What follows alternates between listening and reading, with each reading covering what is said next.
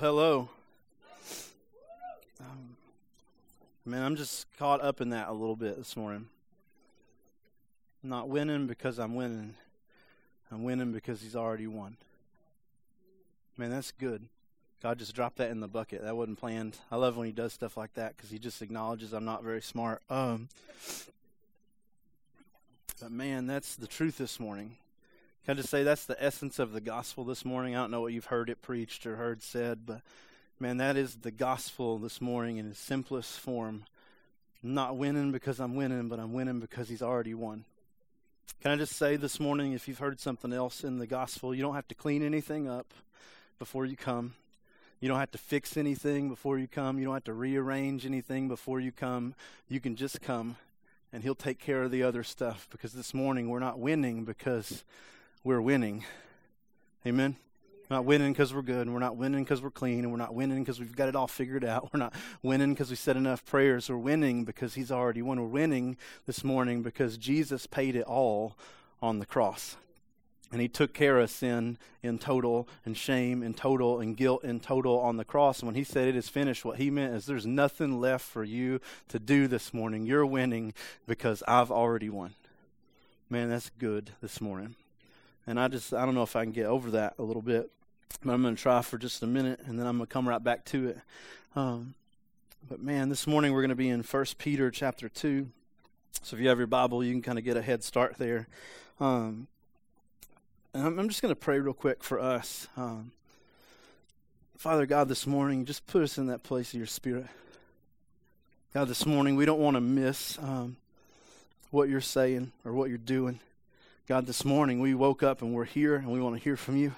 God, and we are not going to stop until we do. God, I pray that any barrier over our hearts or any barrier in our brains, God, this morning you'll just break that. God, you'll take it and you'll snap it in half, because God, this morning what we need more than anything else is a touch from you. So God, this morning, just move in this place. God, open our eyes to the truth and the beauty of the gospel this morning. God, that we'll feel and realize and recognize and yield to this fact that, God, it's not what we do, it's what you've already done. And God, this morning, that in that we can worship you, because in that, God, is freedom. In that, God, is acceptance. In that, God, is worth. In that, God, is love. God, we're not working this morning to earn anything, because we've already been freely given everything. God, this morning, we need you, and we love you. So God, pour out your Spirit. Amen. This morning, we're going to be in 1 Peter chapter 2, and I'll be completely honest, up until about 1 a.m. last night, I had no idea where we were going. I had two different things, and I was kind of wrestling with them and struggling with them, and I was praying, and God put something totally different in my head. I thought we were done with We the Church. Sorry, I can't remember the series names anymore. I'm getting old. I thought we were done with We the Church last week, and I was kind of prepared to go on to something else, and I was praying, God, what do you want that to be? And he was like, hold up, there's one more. And this morning we're going to dive into that in this series, and I'm so excited about this message, because we've been talking about the past few weeks, like, what is the church, and then what is the function of the church? I know that maybe sounds silly this morning, because we're sitting in kind of what we think of as the church, right? Some of us have been raised in the church, and we think we know what the church is, and in reality, so many of us so often get it so wrong. We think that church is an organization or a place that we kind of come to, and in reality, church this morning is not a place or organization that we come to, but it's a group of people who are followers of Christ that we meet with. That's important this morning. I just want you to know that. You're like, oh, what's the difference? Because at the end of the day, we all still come to a building, right? Or we still come to a place, right? Or we still come to an organization, right? And that's maybe true, but I just want you to know it's such a fundamental shift. Because in reality, if we believe that the church is a building or an organization that we come to, that's where we can put all the blame, isn't it? Oh, it's those Baptists, or oh, it's those non-denominationals, or oh, it's those fill in the blank, right? Or, oh, it's those people up there at blah, blah, blah building. And in reality, the truth of it is it's not a building or an organization. It's you and me. That we're the church. And in reality, if we're going to be the church this morning, we have to be willing to set under the blame of the church. Maybe we're a new church and we haven't done really anything to take on those stereotypes, but can I just say there is a problem in the church? Amen. go to one. There is a problem in the church. Ask them. Ask anybody not in the church. There is a problem in the church. And until the church kind of owns up to that, we're never going to correct those, because we're just going to put another building or another denomination up and pretend like it's all right and it's all okay. And the reality of it is, we are the church today. And when I say we are the church, what I mean is you're not the church. Amen. You can't go off and be church on your own. You can't go connect with God more in the woods than you can here. That's not truth, and it's not biblical. We are the church, and what that means is we need each other. It's a you and me thing. It's not a you thing, and it's not a me thing. It's a you and me thing. It's a together thing, that we together make up the body of Christ, and that entity is the church. And when we get that and we realize that, we'll have a healthy church, because we'll have a healthy view of church. See, the reality of it is, when we come to this moment where we realize we are the church, then we have a responsibility today. The building doesn't have a responsibility. This used to be a bar, and when we leave, it'll probably be a bar again. Hallelujah. It's a building. Who cares? Amen. Might as well use it for something, right?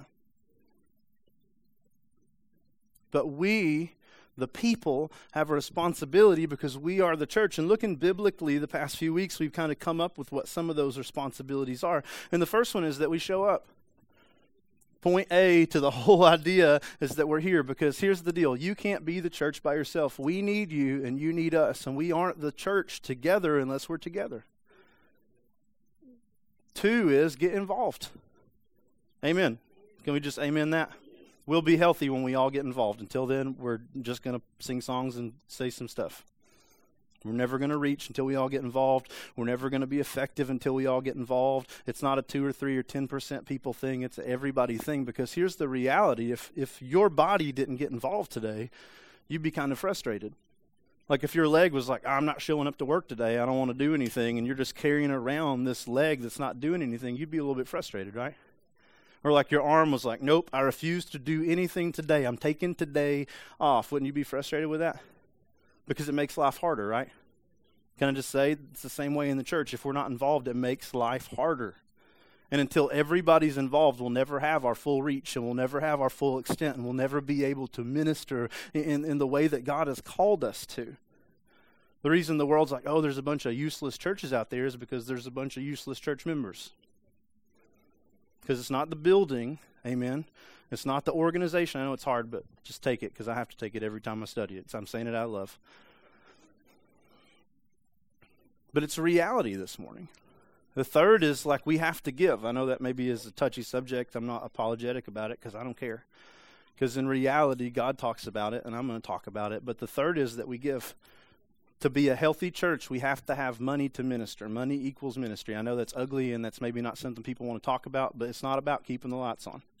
Because if we're not going to minister, we don't need lights. Amen? It's not about like keeping the water running, because the truth of it is, I'm not paying for toilets if we're not going to do anything, right? It's about ministry. There's a world full of people out there that Jesus said, hey, go reach. And you can't do that. I know it's ugly to talk about. You can't do that without money. So the third is we have to give. Fourth, we have to pray for our church, right? Man, I believe this is the one that we leave out so often, but it's so powerful.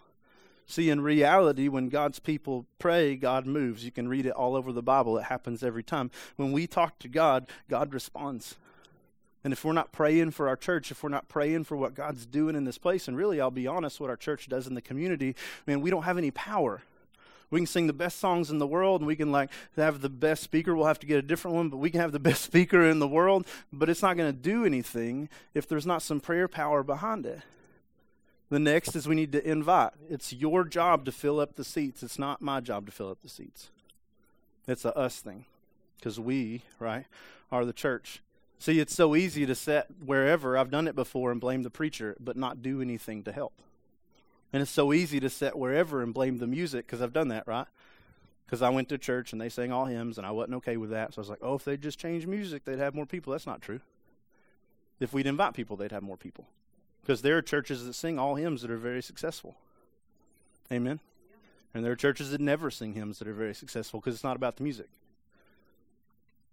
So Our responsibility as a church member is to invite. And then beyond that, it's to love the people around us, not just to come in and out, but to love the people around us. God talks about love all the time. God is love. His people should also be loved, right? And he says, love the people near you. If there's somebody sitting around you, love that person, right? If they walk in the door and you've never seen them before, love that person. We're bad at that because it requires us to talk to people and stuff. Get involved in meaningful community is the next one. Not just show up and do the thing and leave. Read Acts 2. What's the power of the church? The church is together every single day and they share everything, right? You don't maybe have to share everything, but you do got to be together sometimes. And what it's saying is get involved in meaningful community, that we should not only come in on Sunday, although that's a great thing, and God says don't forsake the assembling of the brethren. But what is that? It's every time the brethren are together, be there. I'm not saying you have to walk in here every time the doors are open, but I'm saying if you just kind of fly in and fly out, you got to get involved in community, because here's the reality of the church. We need each other. And we don't only need each other for an hour and a half on the week, right? We need each other when Wednesday happens or Thursday happens or Friday happens or Monday happens, because that's the worst one, right? And life is hard. We need each other that day. And we're going to make some more opportunities for community, but can I just say, you can have community because you have somewhere to eat at. Amen. Community's not always sit here and read this thing and sing some songs. That's not what the church did all the time in Acts. Community sometimes is, my brother's hurting and I'm going to meet him at McDonald's. Or I'm hurting and I'm going to meet somebody at McDonald's. Or come over to my house because I want to get to know you and I love you. That's community, and that's meaningful. And that's part of our responsibility as the church. And then lastly, like we talked about last week, work hard for unity in the church. In other words, we don't have time for division and fussing and grumbling and all that stuff, because we're about the work of Jesus in this place. It's not about our opinions or our feelings, and if you make it about that, you're hurting the church. Jesus prays for unity in the church right before he goes to the cross. He says, God, make them one just like me and you are one. And you can't do that when you're mad at Joe Bob because they didn't speak to you on Sunday morning that time. So what Jesus is saying is part of your responsibility in the church is to work hard for unity in the church. And we've talked about that the past few weeks, and I know that maybe you hear that and you're like, well, I don't really like any of that. Because I hear that and I'm like, I'm not good at some of those things, and I wish that wasn't true, and I wish I didn't have to do that and buy into that. And the reality of it is this morning, you don't have to buy into one bit of that. Amen. You don't have to do any of that. You don't. God will still love you, and you can still come around, and nobody's going to punch you if they're working hard for unity in the church, so that's good. Nobody's going to scold you if they're working hard for unity in the church, and that's good. You don't have to buy into any of that, but can I just say this morning, you get to. Amen. Church is not confines and chains that God has placed on you. It's a blessing. Amen. When God saved us, part of the grace is that he placed us in the body of Christ. And this morning, we're going to kind of talk about maybe the other side of that package, because God is never just to do this kind of God, and I want you to know that. I think we've heard that maybe growing up, or we've been in churches that say that God's all about, if you follow these rules, then he'll love you, and I just want you to know this morning that's wrong. But this morning in 1 Peter chapter 2, Peter is talking to the church, and he just kind of lets them in on some of these beautiful blessings that it is to be a part of the church. This letter, 1 Peter, is a letter written by the Apostle Peter. You know, the guy that walked on water? That's awesome. We have words here from the guy who walked on water. If you've not done that, then maybe you should listen today. I will also say, because some of you might kind of acknowledge this in your brain, this is the same Peter that denied Jesus, right? This is the same Peter that 3 times before Jesus was going to the cross said, I don't know who he is, I don't know who he is, I don't know who he is. But isn't it amazing that he messed up 3 times in a row, denied our Savior right before he went to the cross, and then God says, but you know what? I'm so full of grace and truth and love that I'm going to let you still contribute to the story of God. Can I just say this morning from Peter's perspective, you're not really ever too far away to come back and be used. There's nobody God can't use.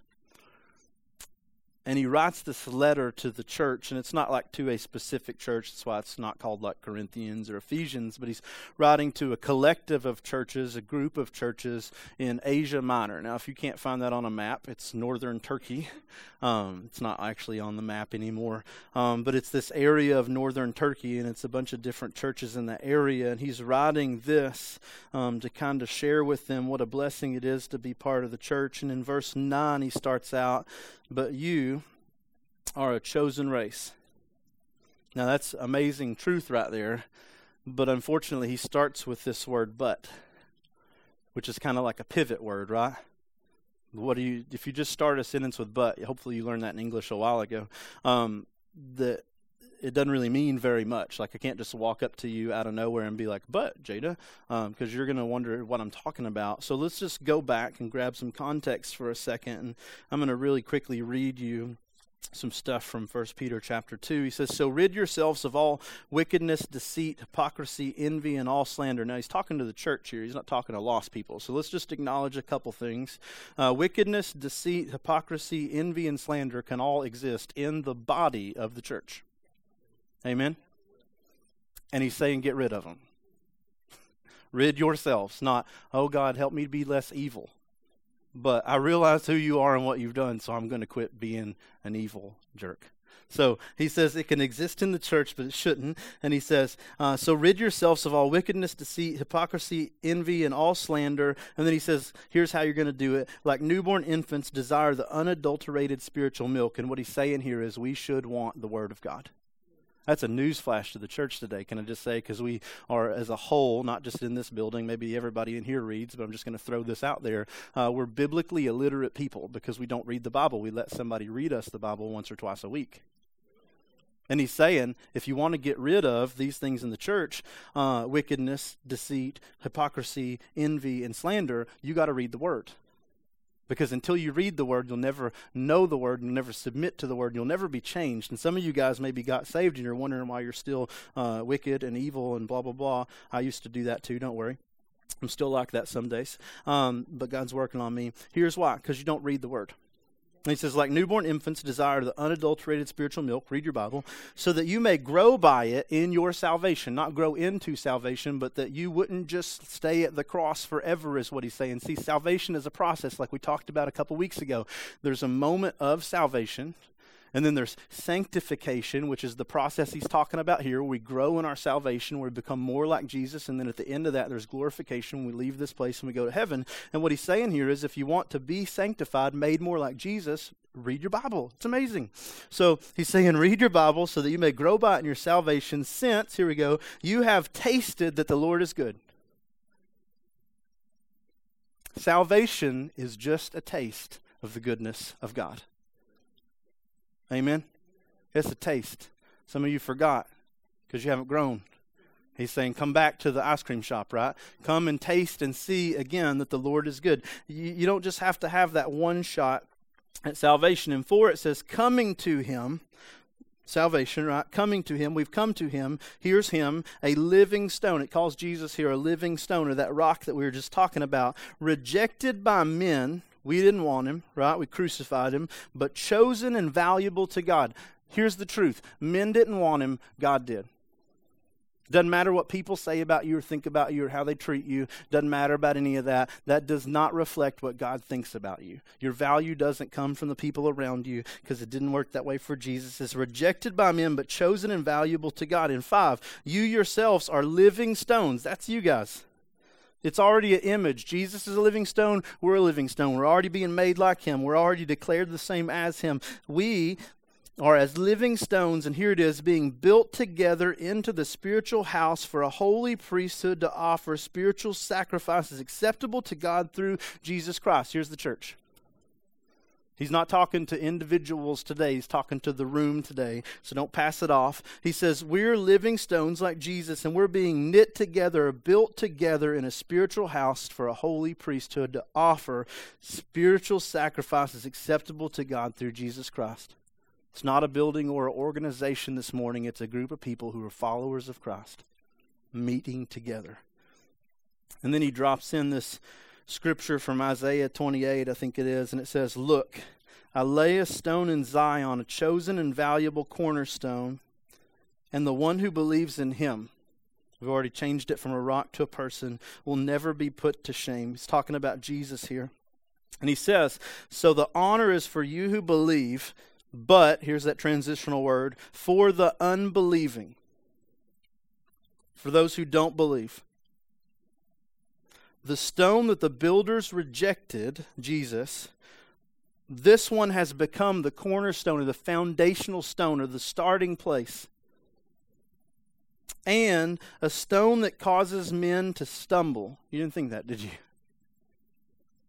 See, the reality of it is, man, for the church, for the people who believe in Jesus, Jesus is the starting place. He's the foundational moment of life and life more abundantly. For everybody else, for everybody who doesn't believe, for everybody who doesn't submit, it says this same stone, the same Jesus, causes men to stumble. And he's a rock that trips them up. It says they stumble by disobeying the message. Here's how. They stumble by disobeying the message of the gospel. They were destined for this. But you are a chosen race. Can I just say today there are two types of people in the world. It's a very black and white thing.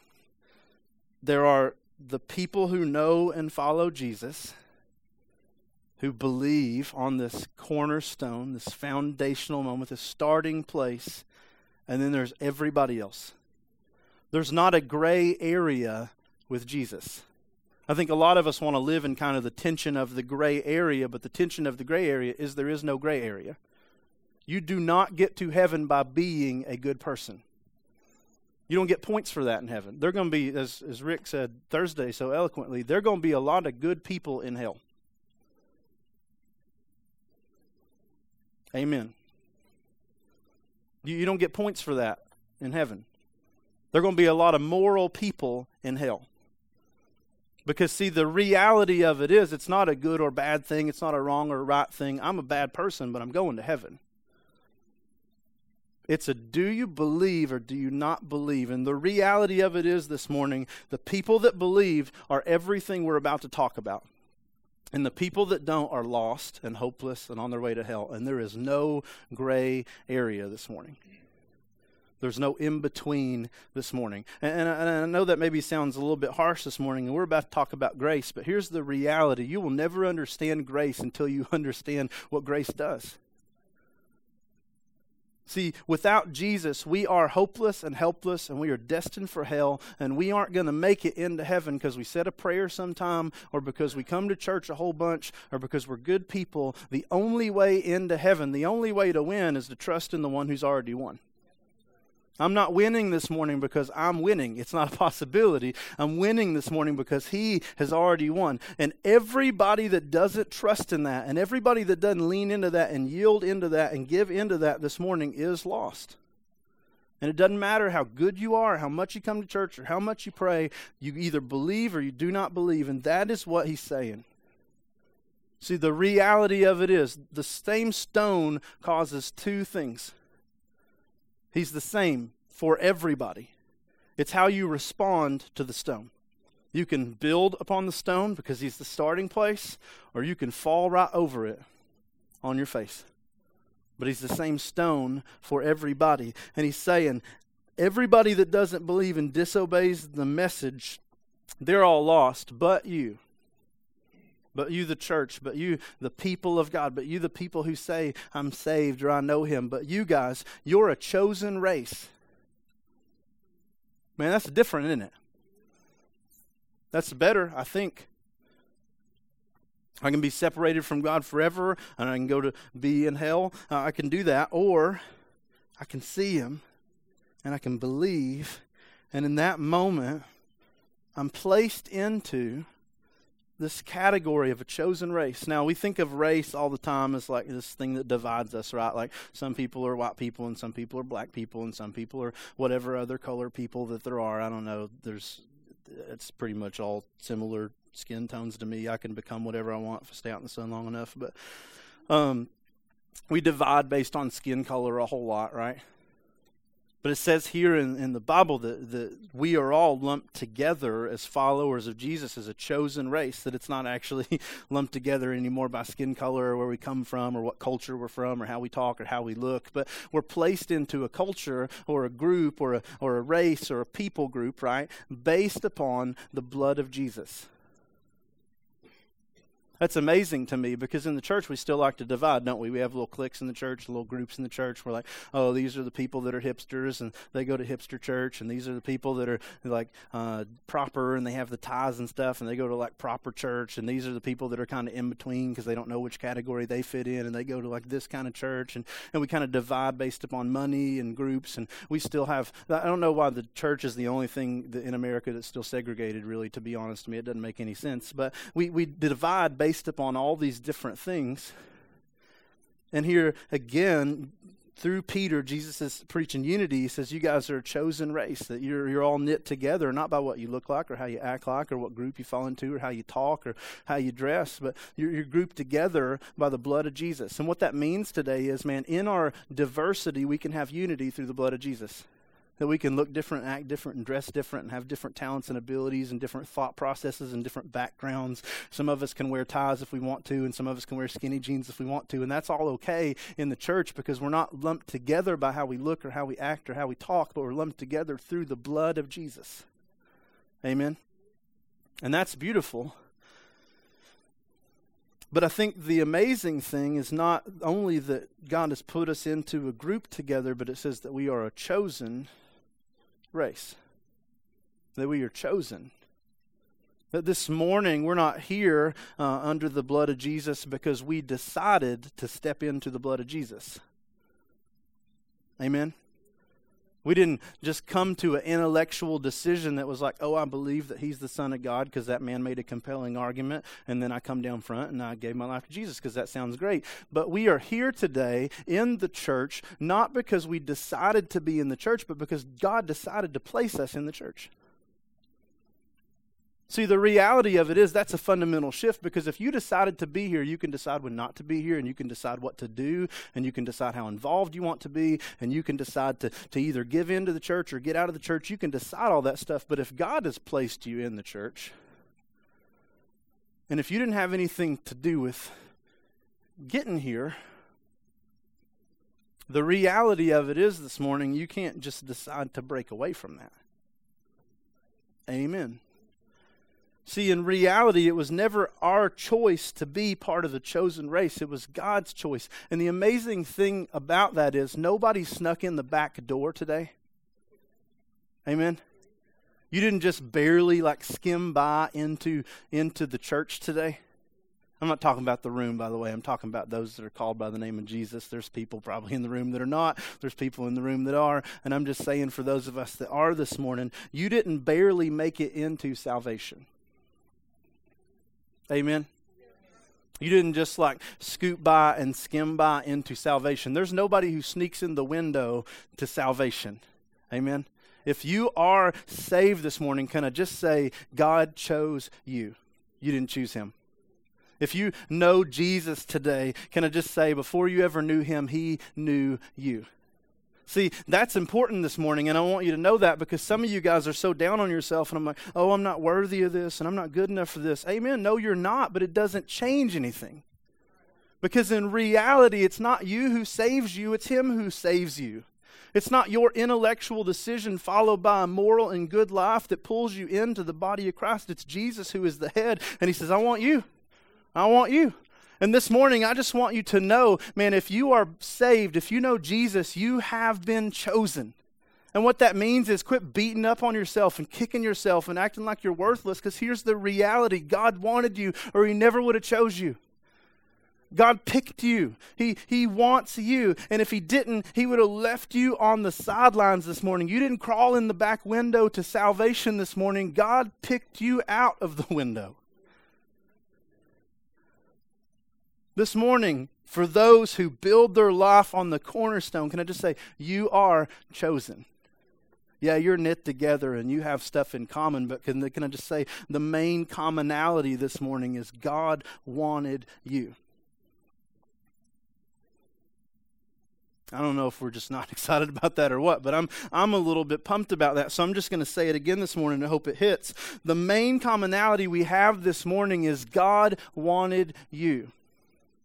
God chose you. You are chosen. You didn't choose. You're not the chooser. You're the choosee. God wanted you. And it says, man, it's a blessing because you're not here because you want to be here. You're here because God wanted you to be here. And then he goes on. He says, you're a royal priesthood. Okay, that's great. Amen. Whatever that means, I'm a royal priesthood. That's great. We know priests are people who serve in the temple, right? You go back and you read the Old Testament, there's priests, and those priests have specific jobs and specific things that they do. And just like that in the church, we have a role to play. There's nobody who's a royal sitter, by the way. Nobody who's a royal fried chicken taster. Nobody gets that job. That's not your job in the church. You may get to do that, but that's not your job. But it says you're a royal priesthood, and what it's saying is, man, together we all have a commonality, and that commonality is we're chosen. But here's another commonality. We all have a job. Every person that's part of the body of Christ has a job in the body of Christ. God doesn't just pull people in and be like, you just sit there. I don't really think you can do it. I don't think you're cut for it. I don't think you're good enough. I don't think you have any talents. I don't think you have any abilities. I want you, but I just want you to sit because you can't really do anything else. That's not part of the deal. See, the reality of it is, man, it takes a lot of parts to make this body go into motion. It's not just like the arm doing its thing here this morning. There's stuff in the arm. Maybe one of you medical people can talk about that later. But there is stuff in the arm that makes the arm do the stuff. And can I just say it's the same way in the church. It's not one person. You may see one person, but all the people behind the one person are the things that make the one person successful. And I'm just saying, everybody has a role. We are a royal priesthood. But what it's saying here is not that we are a priesthood to royalty, although that's true. But it's saying we ourselves are counted as royalty. You are a royal priesthood. And just like in any family, we have chores, right? Maybe some of you guys, your chore is to take out the garbage. Maybe that's your thing, or you mow the grass, or whatever your deal is. We got stuff to do in the house, but here's the reality. We are all in the house. Because of what Jesus has done, because of the cross, we all are adopted, right? Read the Bible sometimes, it's good stuff. We all are adopted into the family of God. And what I want to say this morning, above anything else, yes, we do need a job in the church, but man, it's beautiful because we are adopted into this family, and we are sons and daughters of God. Amen? You didn't just make it in as a slave. It's not like, just come in the house of God and do some stuff and we'll pay you some attention every once in a while or we'll tell you what to do. That's not the deal this morning. We didn't come in here to serve from a position or a stance of slavery. We come in the house to build up the house from a position of sonhood and daughtership. Amen. We are sons and daughters of God through the blood of Jesus. You have been adopted. Not only are you chosen, which is great and amazing, but when you're chosen, you're called into this moment of you are a son or a daughter of God this morning. Man, that's beautiful. God wanted you in the family of God. Isn't that good? God allows you not to come in and to just be like, this little kind of side thing in the house, but you are a son with the position of sonship or a daughter with the position of daughtership in the house of God. Amen. When it says that we're a royal priesthood, what he's saying is you are royalty this morning. You are in the family of God. That's part of the deal when you step into the blood of Jesus and the church. Not only are you chosen, but you are a chosen son or daughter of God. And then it goes on, it says a holy nation. Man, that sounds cool, whatever that is. You're a holy nation. And we know a nation's like a group of people who are together in the same spot, and we won't really dive into that, but there's this word in front of it, holy. Now, the first thing we think about holy is set apart, right?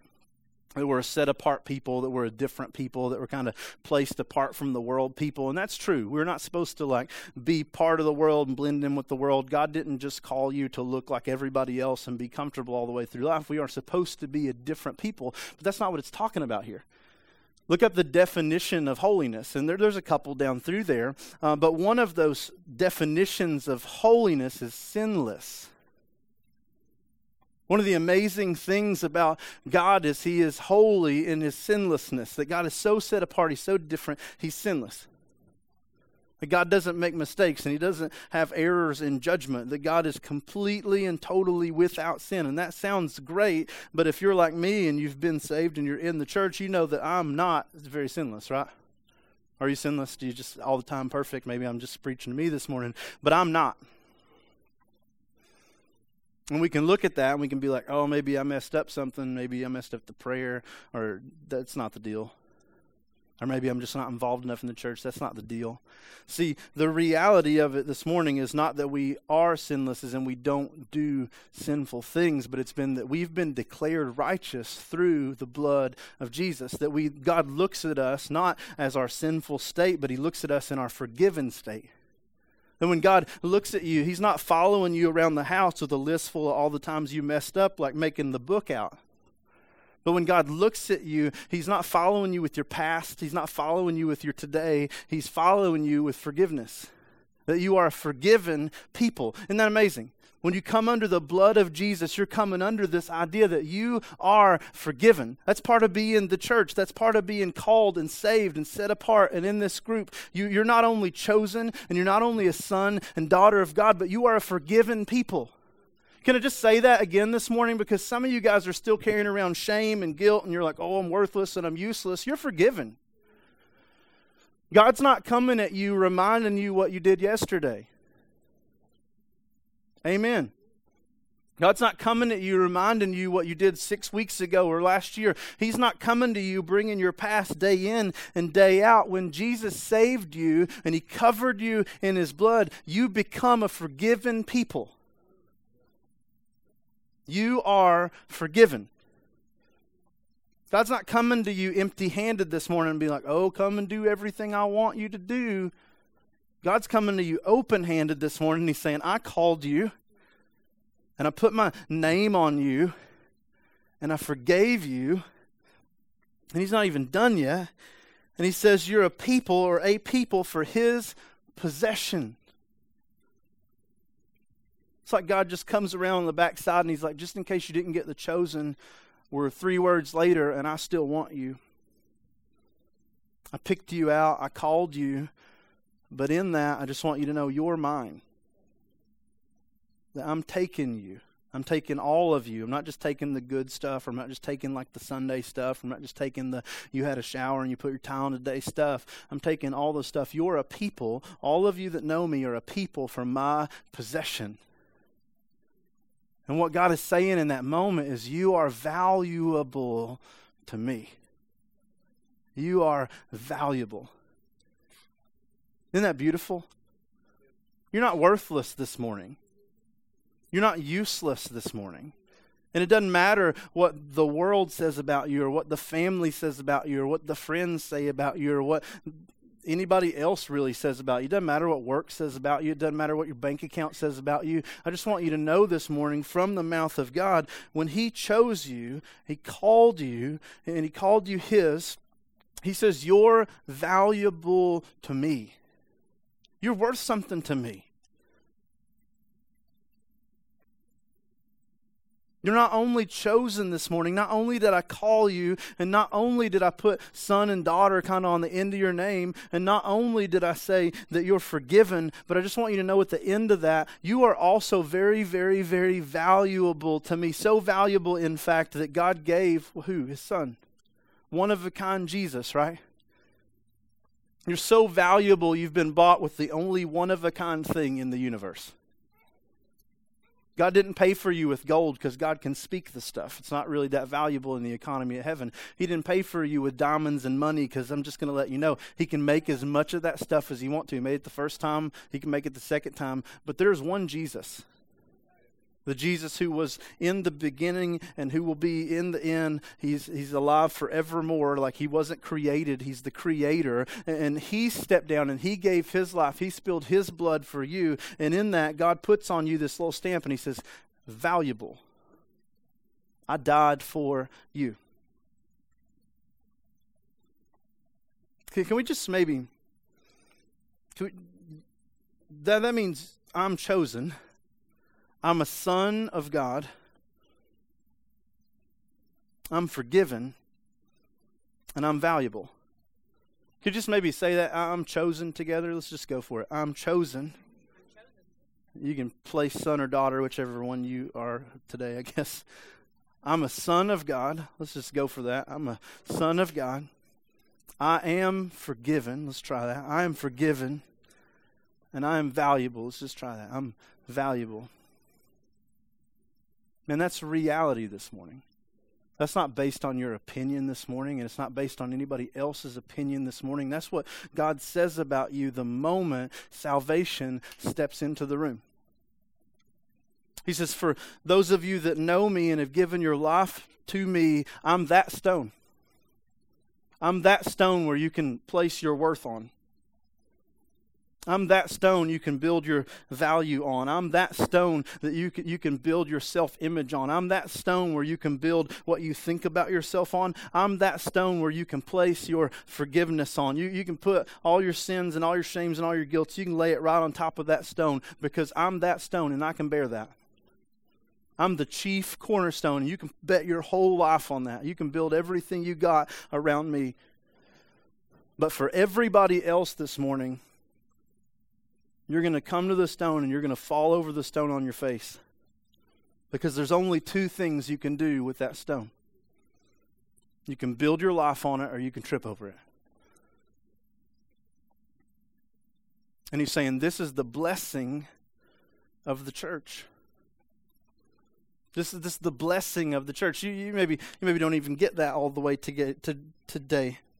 But the reality of it is, man, this is the taste, right? This is where I come and I pray for forgiveness. And in that moment, forgiveness happens. But let me just say, there's a life you can live and build around in that place. And that is a life where you are chosen and you are forgiven and you are a son or a daughter of God and you are valuable. You can build your life on that truth because that is that cornerstone. Man, it is a blessing to be called, and it is a blessing to be declared valuable, and it is a blessing to have the name son or daughter of God placed on your life. It's a blessing to be pronounced forgiven. There's no point in the world where Jesus says, oh, thanks, you're mine now. You prayed that prayer, and I kind of caught you in this catch-22 where now you don't have to go to hell, but you're my slave forever. There's no point in that. And if you're thinking that and that's the way you view it, then maybe, just maybe, you've never tasted. God's not trying to beat you into submission to get you in the church. He's saying, come and see. Come and see what I've done and come and see who you are in light of that. And some of us look at that and we're like, oh, but man, that's a lot. What do I have to do in response to that? Let me just say, here's why God did that. He tells us, because some of us are going to play that game with him. Here's why God did that, because that's a lot. It says that, but you are a chosen race, a royal priesthood, a holy nation, a people for his possession. And here it is, so that you may proclaim the praises of the one who called you out of darkness into his marvelous light. Why did he do that? So that you may proclaim his praises. I love that word may, because some of us read this like, oh, God saved me and he called me and so that I have to proclaim his praises. You got me. Oh, he saved me and he called me so that I should proclaim his praises. You got me. That's not what it's saying. It's not even actually saying so that you can, right?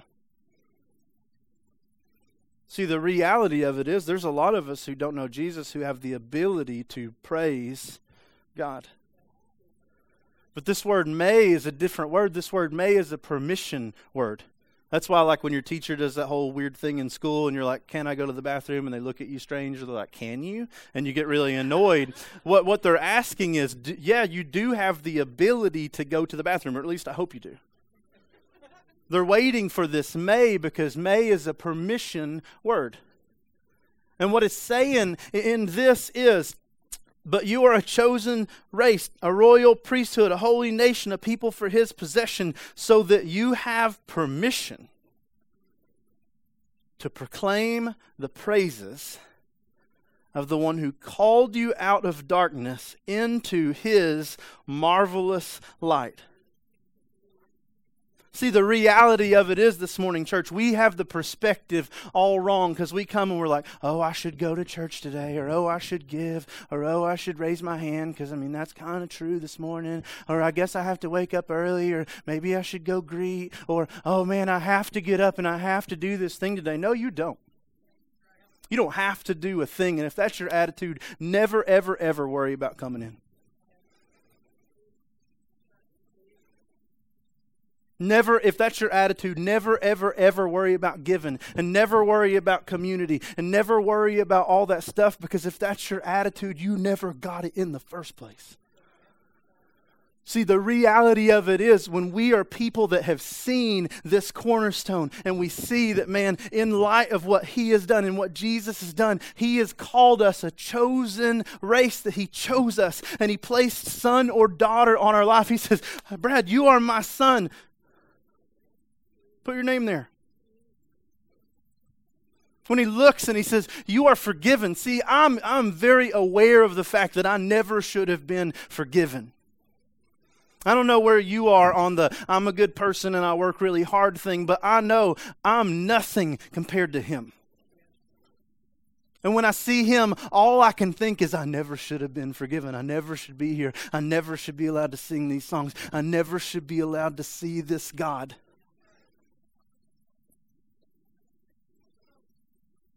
I can't look at that and be like, oh, I should do this. The only response to that is, may I? May I come into your presence? May I lift my hand and worship God? May I cry right now because I see the grace that you've given me? May I bow here at your feet, because I know that I shouldn't even be worthy to get down here, but may I bow at the foot of the cross. Can I get down here? May I serve them? May I show them? May I tell them? May I go?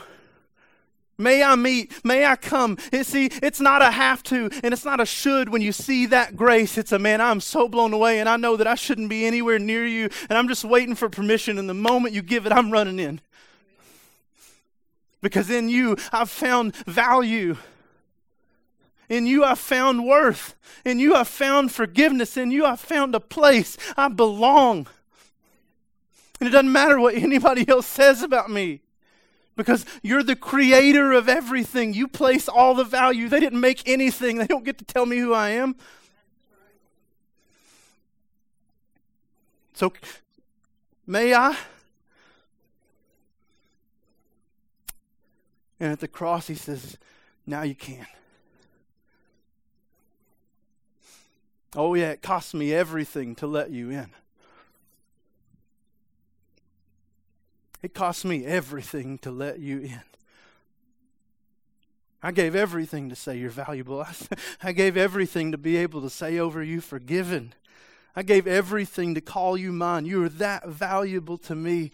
I gave it all, but now you may. See, the reality of it is, church, we've got it all wrong when we say, I have to or I should. And if that's our attitude, the question this morning is, man, what stone are you building on?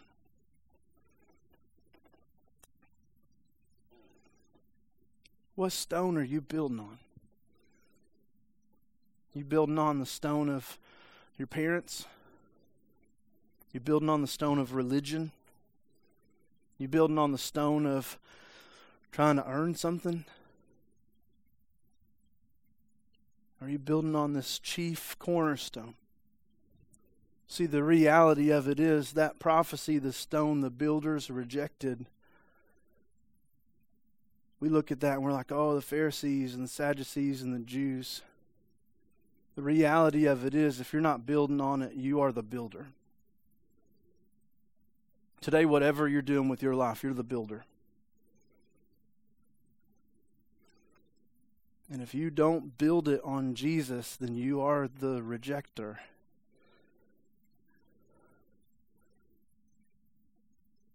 But this morning, because of what he has done, he's saying, you can come and build here. You can come and build here. You're declaring worthlessness over your life. What stone are you building on? You're declaring I can't be used over your life. What stone are you building on? Are you rejecting? Oh, I'm not valuable. What stone you got? God doesn't want me. What stone you building on? I'm not forgiven. Who are you to say that? A. And B, what stone are you building on? So here's the question this morning.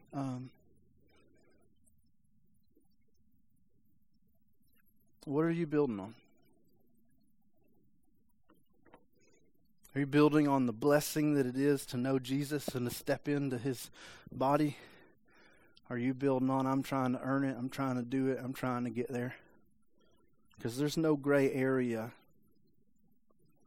It's either I am winning because he's already won, or I'm not winning at all. Let's pray.